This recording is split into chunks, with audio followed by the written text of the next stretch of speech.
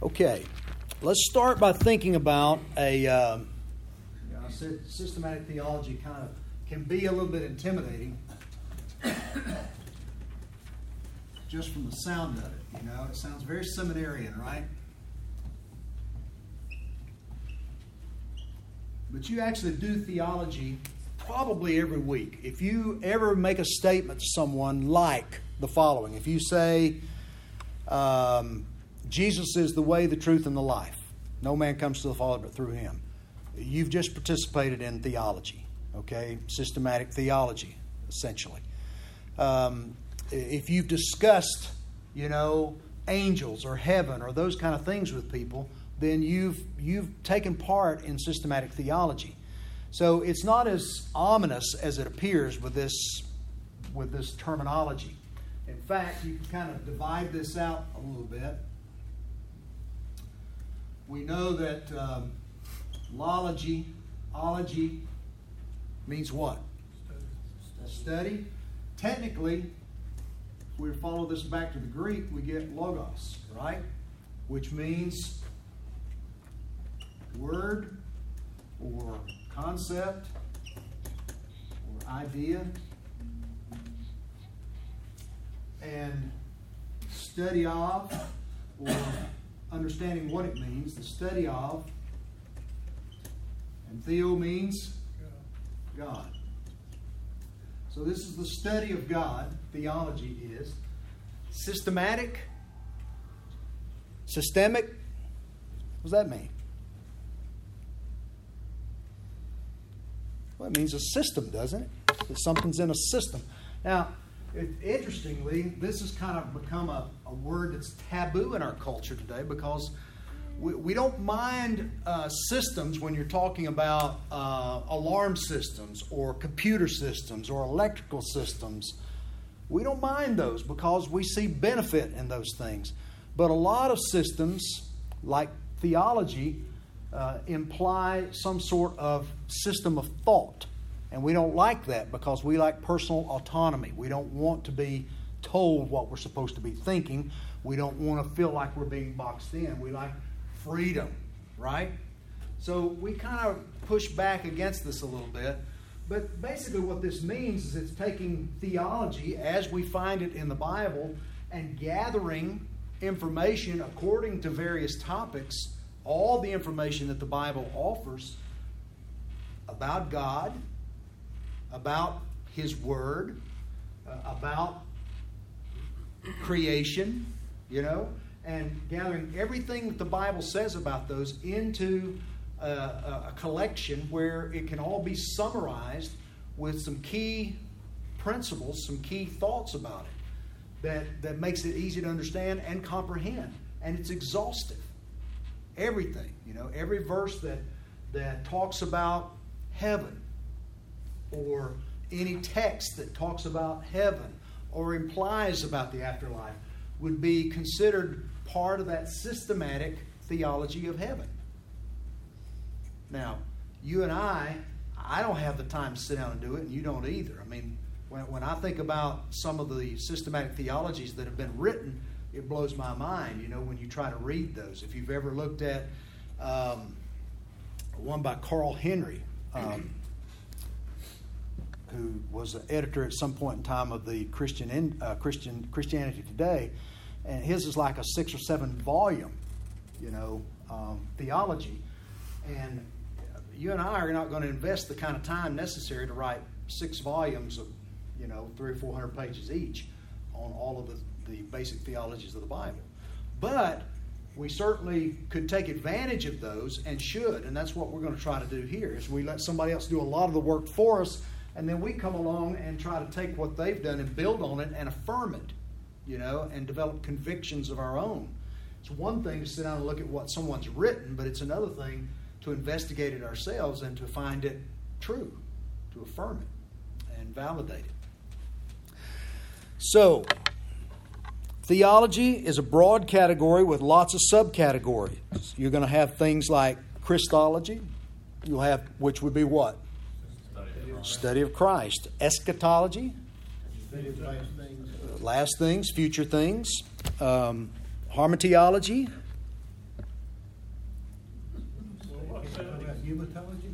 Harmateology.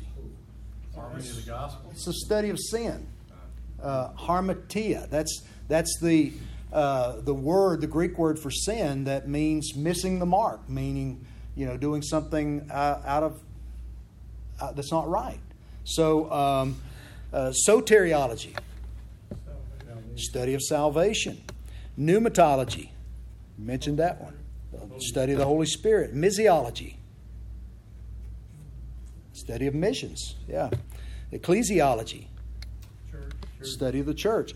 So all of these are, you've got theology, and then under these you've got these subcategories, call them specialized doctrines in these areas. And so when you take a systematic theology, it's somebody taking all these different topics and laying them out and then going back and looking at what the Bible teaches about each one of them in total, and then compiling that and summarizing that so we can understand it. And we can compare them and see how they all fit together and how they're consistent and support one another. All right. Get ahead of myself here. So systematic theology is any study that answers the question, what does the whole Bible teach us today about any given topic? All right. So if you're a person that, I'd really like to know about the end times. What's going to happen in the future? What's heaven going to be like? Is Jesus coming back? Is there going to be a 1,000-year reign on this earth? What does he mean he's going to make new heavens and a new earth? All those things are about the future. They're about the end of the age. And if you have curiosities about those, systematic theology is where you go to find the real truth of the matter. You can go read a book that someone's written about their perceptions or their ideas, but if you want to know the truth, don't we consider the Bible to be God's Word? And that in itself is a doctrine. So we want to go and see what God has said about these things in total and be able to summarize it and understand what He's saying about them.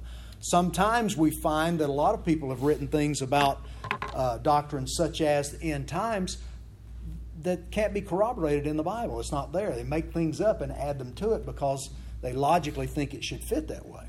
Get in trouble like that, right? I've listened to Wayne Grudem lecture on his systematic theology, and I was very impressed with him because as he's handling questions and answers from his class, sometimes someone will ask a question and Wayne will say, I don't know the answer to that. The Bible, as far as I know, doesn't speak to that and answer that question. And people try to say, well, don't you think? And he'll say, well, we can't speak for the Bible. We can't say what the Bible doesn't say. What our goal is in systematic theology is to gather everything the Bible does say and understand that, and that's as far as it goes. Sometimes there are clear inferences or implications, but we have to be very careful about them. Now, we're going to begin the study with two basic assumptions or presuppositions. One, we're going to say that the Bible is true and that it is in fact our only absolute standard for truth. Okay? Anybody have a problem with that? You should leave now. No, I'm just kidding. So we're going to believe the Bible is true and that it is in fact our only absolute standard of truth. Secondly, that the God who is spoken of in the Bible exists and that He is who the Bible says He is, the creator of heaven and earth and all things in them. So those are the two presuppositions that we're going to begin the class with.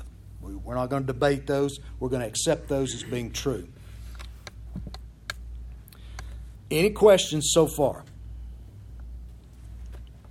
Now, I said this definition indicates that systematic theology involves collecting and understanding all the relevant passages in the Bible on various topics and then summarizing their teachings clearly so that we know what to believe about each topic. So we'll be discussing some hard questions.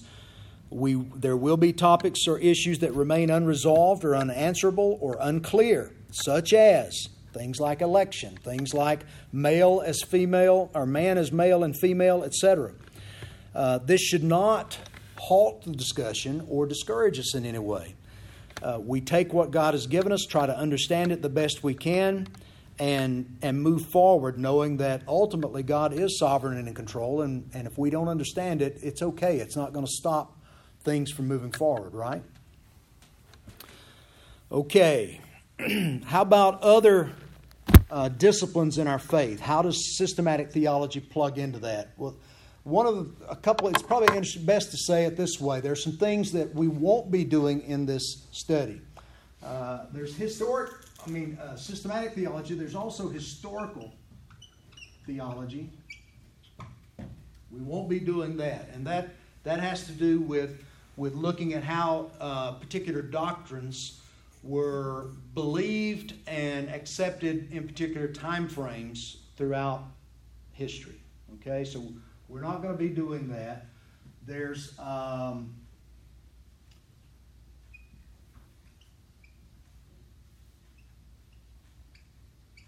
that's not right. Philosophical theology. And what that is would be coming to conclusions about theology without the Bible, using man-made, man-initiated systems for thought, like psychology, like philosophy. Okay? Thinking deeply about these things, right? I think, therefore I am, right? There's apologetics. We've done a couple of variations of that. What's apologetics? Anybody? Defending the faith. Okay? Apologetics has a lot to do with dealing with other religions, other systems of faith, and how they conflict with us as Christians and what we say we believe. All right? How do we defend our faith against those other systems like atheism or Mormonism or any other ism? There's Christian ethics. Systematic theology tells us how we should think, while ethics tells us how we should live. And, while that's important, that's not going to be the subject of our journey in this class. And there's also biblical theology. Some of you guys that have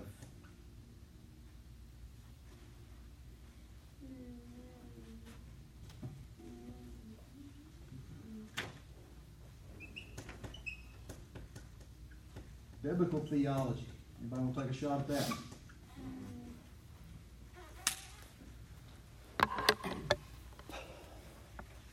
Biblical theology, you can think of it this way. It focuses more on the chronological aspect of the Scripture. Okay? So you would start in Genesis, and you would look in Genesis maybe for what do we find in Genesis about the doctrine of prayer, about prayer. And how did the people understand it at that time? And then you move forward in a progressive way to Exodus and right on through the Bible until you get to the New Testament. And so you're looking at various stops on this timeline, within the confines of the Bible. This is how these doctrines unpacked and how they've evolved or changed or impacted the people at particular times. Systematic theology takes the topic and says, what does the whole Bible say about this? Biblical theology does more of a progressive, chronological examination of each of those doctrines based upon the time. Does that make sense? Do you care? You'll also see New Testament biblical theologies. You'll see Old Testament biblical theologies, which, again, is kind of shrinking the timeline somewhat, but doing the same thing. And those become important in understanding systematic theology, but we're not going to focus on those things. We're going to stick to the systematic theology. Okay? I'll give you this definition that maybe will help make the distinction a little bit better than I just did. Here's a basic difference between systematic and biblical theology. Systematic theology asks, what does the Bible say as a whole about, say, angels? And then examines every passage that concerns angelic beings, draws conclusions, and organizes all the information into a body of truth called angelology. The final product is from Genesis to Revelation, the totality of God's revealed truth on the subject. Biblical theology, on the other hand, asks, how did our understanding of angels develop throughout biblical history? and then starts with the Pentateuch's teaching about angels, traces God's progressive revelation of these beings throughout Scripture. Along the way, the biblical theologian draws conclusions about how people's thinking about angels may have changed as more and more truth was revealed. The conclusion of such a study is, of course, an understanding of what the Bible has to say about angels, but it also places that knowledge in the context of the bigger picture of God's whole revelation. Biblical theology helps us see the Bible as a unified whole rather than as just a mere collection of unrelated doctrinal points. Questions? It gets better as we dig into it, okay? Start thinking about the purpose for this. How does it impact us? How does this make life application for us? Because this is where the rubber starts meeting the road. Is it how can we apply systematic theology to our lives? What difference is it going to make? Systematic theology focuses on summarizing each doctrine as it should be understood by present-day Christians. Okay? Sometimes this means utilizing terms that are not specific to the Bible. We will use terms that you won't find in the Bible, like incarnation, Trinity, the deity of Christ. Those are not terms that you find spelled out in Scripture, but we all know, as you've read the Bible through and studied the Bible, that those concepts, those ideas, those doctrines are very much present in Scripture. And so systematic theology helps pull those things together and to put some sort of a caption over it so we can begin to understand it and sort it out. Defining systematic theology to include what the whole Bible teaches us today implies that application to life is a necessary part of the proper pursuit of systematic theology. This is a part of discipleship. You know, this is edification. Sir? Let me share something I highlighted in the book. Okay. Studying systematic theology will help us grow as Christians. The more we know about God, about His Word, about His relationship to the world and mankind, the better we will trust Him, the more quickly we will praise Him, and the more readily we will obey Him. Studying systematic theology rightly will make us more mature Christians. Sounds a whole lot like spiritual formation to me. That's exactly it. You know, it's not something that we think about. When you think about systematic theology, you're thinking about, well, you do that in seminary. That's what we sent you to school to do, or that's what we expected you to learn when you were in school. But it is a part of our discipleship. You know, one of the reasons that think about some of the challenges that are going on in our culture. And I'll just go ahead and dive into this now. If you've been keeping up with the news, what are some of the highlights that you've seen out there? And I don't want to hear anything about Trump. Or anything inside the Beltway is off limits tonight. But other things going on. Important things. Anybody? Well, in the public arena, whether you're in education or you're in the workplace, in essence, in most situations, you're not allowed to voice your not just opinion, your belief. You're intolerant. Particularly as it relates to your belief in God and the Bible. Right.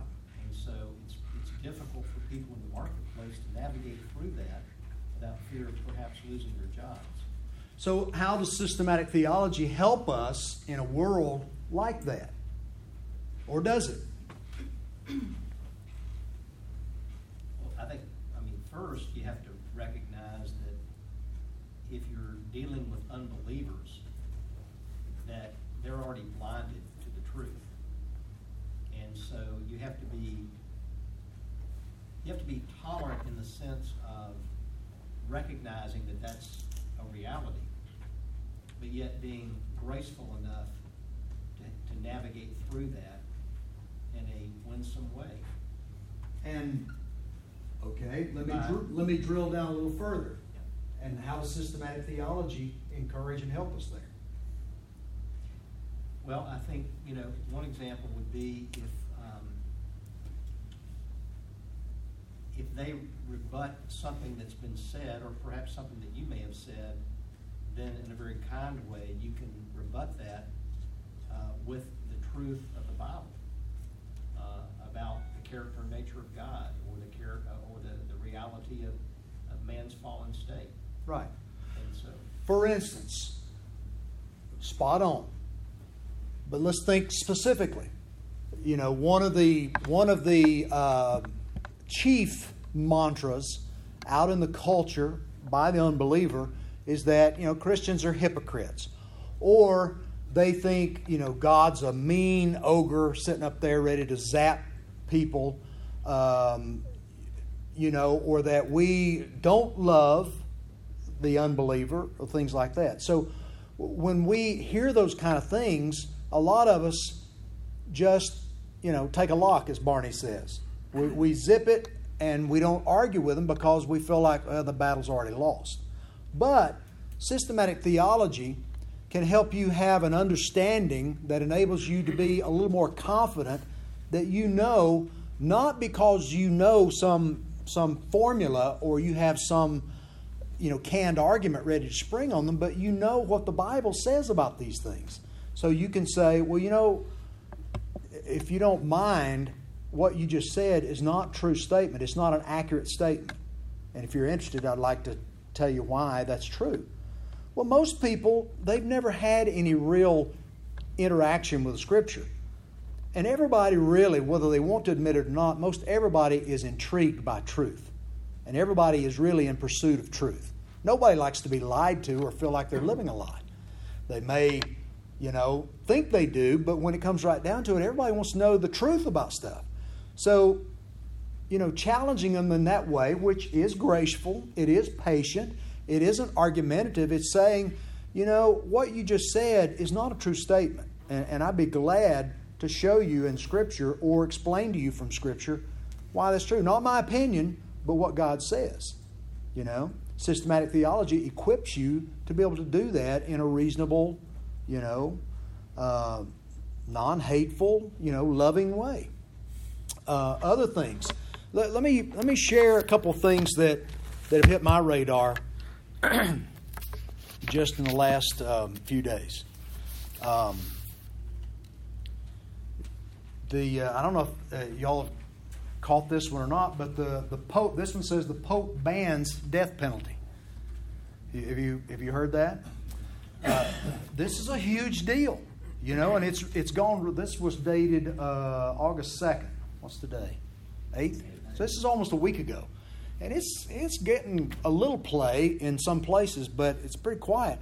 But listen, even people that are adamantly opposed to the death penalty see the problem with what he just did. He just unraveled 2,000 years of history and doctrine that the Catholic Church adheres to. They've always supported this. You go back to Thomas Aquinas and read what he wrote about these things and the way people have... Well, I mean, the Bible does speak to capital punishment and our responsibility to defer to the civil government that God places over us to bring protection to people. And when there is no further means without letting blood to protect the public, capital punishment is in order. That's what the Catholic Church has believed and supported, even though some of them may say, I don't like it, I think there should be another way, but we can't argue this is what the Bible says. All right, so that one just came out, and the Pope has essentially turned that on its head. He was speaking ex cathedra. Right. Speaking for God. That's exactly right. And that's why it's a big deal, is that he wasn't speaking his opinion. He actually changed the doctrine. He actually said the Bible and the church have been wrong for 2,000 He years. took it further, Jerry. He also was going to rewrite the catechism that talks about that. And He was did. going to say that life without parole is tantamount to death penalty, and he's against that too. Yeah. So he's just unraveling everything. Let me give you a couple of highlights from this article, and then we'll move on to the next one. If the Pope is saying, this writer is Rod Dreher from the AmericanConservative.com. And there were several articles. I could have picked several, but this one was the longest one, so because it had a lot of comments on the back that I wanted to read. If the Pope is saying that capital punishment is always and intrinsically immoral, then he would be effectively saying, whether consciously or unconsciously, that previous popes, fathers, and doctors of the church, and even divinely inspired scripture, are in error. If this, and this is these guys that are writing these things are, he may be writing at the American Conservative, but when's the last time you met a conservative media member?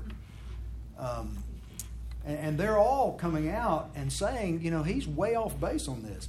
If this is what he is saying, then he would be attempting to make known some new doctrine which the First Vatican Council expressly forbids a pope from doing. Okay? So today there is no if about it. Pope Francis has said flat out that the death penalty is immoral and has ordered the catechism to be written to reflect this new teaching. As of this morning, the catechism now reads, recourse to the death penalty on the part of legitimate authority following a fair trial was long considered an appropriate response to the gravity of certain crimes and an acceptable, albeit extreme, means of safeguarding the common good. Today, however, there is an increasing awareness that the dignity of the person is not lost even after the commission of a very serious crime. In addition, just think about that statement for a few minutes. In addition, a new understanding has emerged of the significance of penal sanctions imposed by the state. Lastly, more effective systems of detention have been developed which ensure the due protection of citizens, but at the same time do not definitively deprive the guilty of the possibility of redemption. So here's what he says. This is kind of his big wrap-up. It seems to me that the Pope has crossed a bright line. He is denying for the first time in nearly 2 millennia of Catholic teaching and in direct contradiction to the fathers of the Church that the state has the right to impose capital punishment. That's a meaningful difference from saying that the state has that right but shouldn't use it. If you disfavor the death penalty, understand what this means. This Pope has claimed forthrightly that the Catholic Church taught error, but now at long last he has set the Church straight. From a traditional point of view, though, this means that the Pope is teaching error. So, why is systematic theology important? Because this kind of stuff is happening and unfolding all around us. And if you're not careful, you go, well, I'm against the death penalty. Yay for the Pope. Way to go, big guy. And you could get caught up in that. This is not about the death penalty for me. This is about what the Pope has put himself to do. Who said he's made himself into God? That's essentially what he said, is that you can't trust the Scripture, you can't trust all of the patristic fathers, the patristics of the early years of the church. You can't trust any of the popes all through the ages. I'm the one that finally got it right. Okay? That's what's going on out there. Now, this one will turn your stomach. This was from August 6th, which was the day before yesterday, by Charles Lane, opinion writer at the Washington Post. Very liberal publication, okay? Don't know if you know this or not, but in 2012, Belgium adopted a law making euthanasia legal. Okay? 2014, they added to that euthanasia law that children could be euthanized.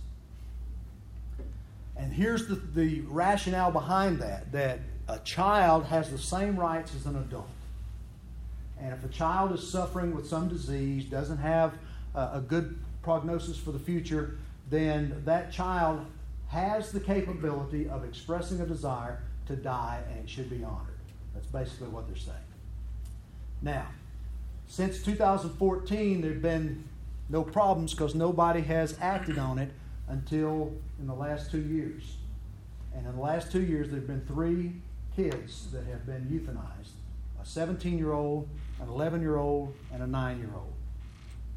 Get your mind around that. Now, is this Belgium only or the ECC? This is Belgium. Here's what he says. Deliberately taking a small child's life is unlawful everywhere in the world, even when the child is terminally ill and asks the doctor to end his or her suffering once and for all. There is an exception to this rule, Belgium. 2014, that country amended its law on euthanasia, already one of the most permissive in the world, authorizing doctors to terminate the life of a child at any age who makes the request. For a year after the law passed, no one acted on it. Now, however, euthanasia for children in Belgium is no longer just a theoretical possibility. Between January 1st, 2016 and December 31st, 2017, Belgian physicians gave lethal injections to 3 children under 18, according to a July 17 report from the commission that regulates euthanasia in Belgium. The oldest of the 3 were 17. Belgium was not unique since the Netherlands permits euthanasia for children over 12, to your point. Belgian doctors, however, also ended the lives of a 9-year-old and an 11-year-old. These were the first under 12 cases anywhere. And that came directly from the Belgian Commission. Now, you read on in the article and you get over here toward the latter stages of it, and you find that this statement: most of Belgium's 4,337 euthanasias in 2016 and 17 involved adults with cancer. 4,337 people who were euthanized in 2016, 2017, and now they've added 3 children. You know, I get the suffering angle of this, and nobody wants to suffer. None of us want to suffer. There are some hard issues in this, okay? That's why systematic theology, our beliefs, are so important, because in the midst of the emotion and the pain and the suffering of something, it's easy to do what's expedient in the moment, but may be grossly immoral. Right? So, you know, when Christians, and you know, as this continues to, I mean, it's already making its inroads into our nation, right? I mean, Kevorkian, you know, we've had that go down that path already, so we know that it's coming. And we're already guilty, you know, of one of the most heinous things, I think, in history, with millions upon millions of abortions. Lives cut short. And very few of them were for medical reasons, for safety, for mothers. It's all about convenience. These things are things that can be twisted and turned to sound compassionate and sound necessary. And we are, you know, we really are, human beings really are a herd mentality. You know, we follow the herd, don't we? If one does it, you know, on social media, everybody will be doing it. If one person stands up, one celebrity stands up and says this is the way it ought to be, masses will follow and say, that's right, you know, go for it. This is why a systematic theology, understanding what God teaches in His Word and what He says about these things, is so critical and important for us. You know, it's exciting to me. We were having this discussion over the table at dinner about, you know, our kids not getting taught the right things. And I said, not at this church. That's not true. You know, they're studying the same thing tonight that you're studying. Luke will have his own slant, but he's following the same guidelines we are. And our kids, those who hang in there, they're going to come out of here knowing what the Bible teaches and what God says about these things. They'll still have to make up their mind if they're going to adhere to it and stand on it. But we're not going to drop the ball on making them aware of what God has said. And we as adults have the responsibility to know it ourselves so that we can stand where we need to stand and where we can speak up in this culture of, you know, mass winds howling all around us, telling us something different, right? So that's the case I'm making, that this is important, okay? And you never get to the end of it, you know. You never get to a point where you've got it all mastered. There's always something new to learn, and the issues are changing. The issues have changed. We've all seen someone who is suffering greatly with a terminal disease. You know, I'll never forget Merrill Pierce with Lou Gehrig's disease. And, you know, Merrill, for those of you that may have known him when he was healthy, was a raw bone, man's man, you know, and that disease took him down to nothing, to where he couldn't move, he couldn't swallow, everything, he was dependent upon everything. He sat and communicated by, you know, moving something around his eye, and the computer would, he could do letters that way, and it was painstakingly slow, his communication. And it was just the most heart-rending thing I've ever seen. But it's still not in our purview, according to the Scripture, to decide when that life needs to end. Or when God may move in and do something miraculous, you know. So these things are important that we have this background, this foundation, so we can make good decisions on those things. All right. We're running out of time, so let me just try to wrap this up.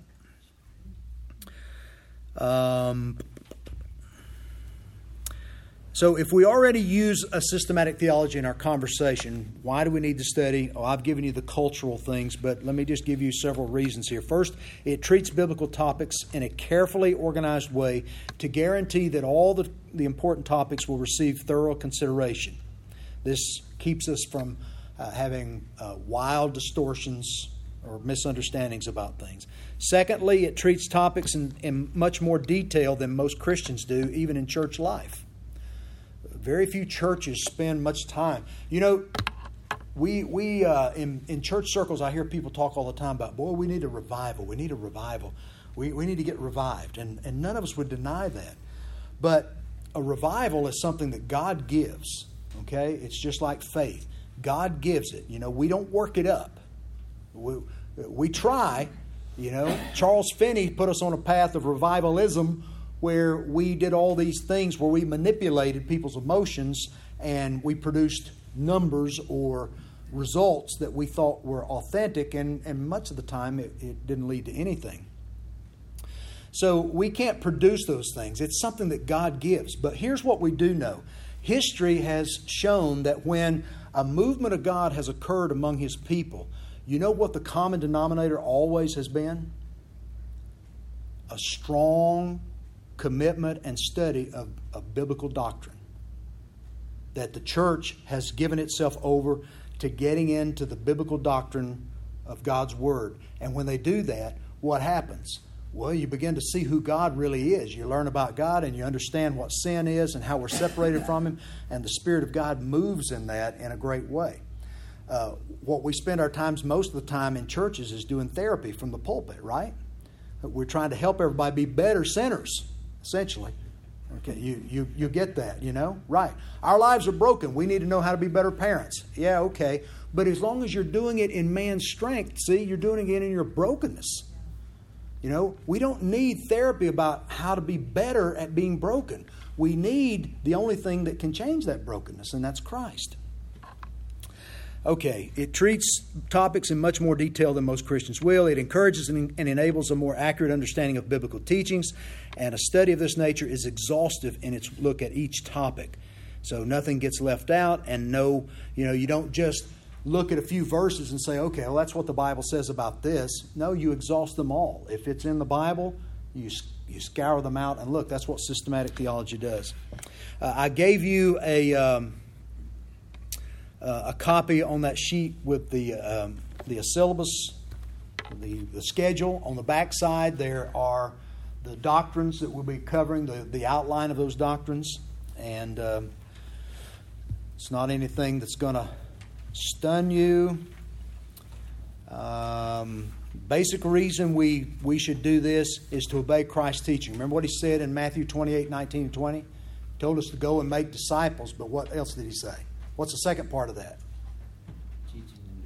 Teaching them to obey all that I have taught you. So this is supporting and encouraging and equipping us to do just that. It provides benefits to our lives, helps us to overcome our wrong ideas, prepares us to make better decisions when future questions arise. Systematic theology helps us grow as Christians, as David mentioned earlier. And I'm going to stop there. That's it. Any questions? Comments? Very good course of study.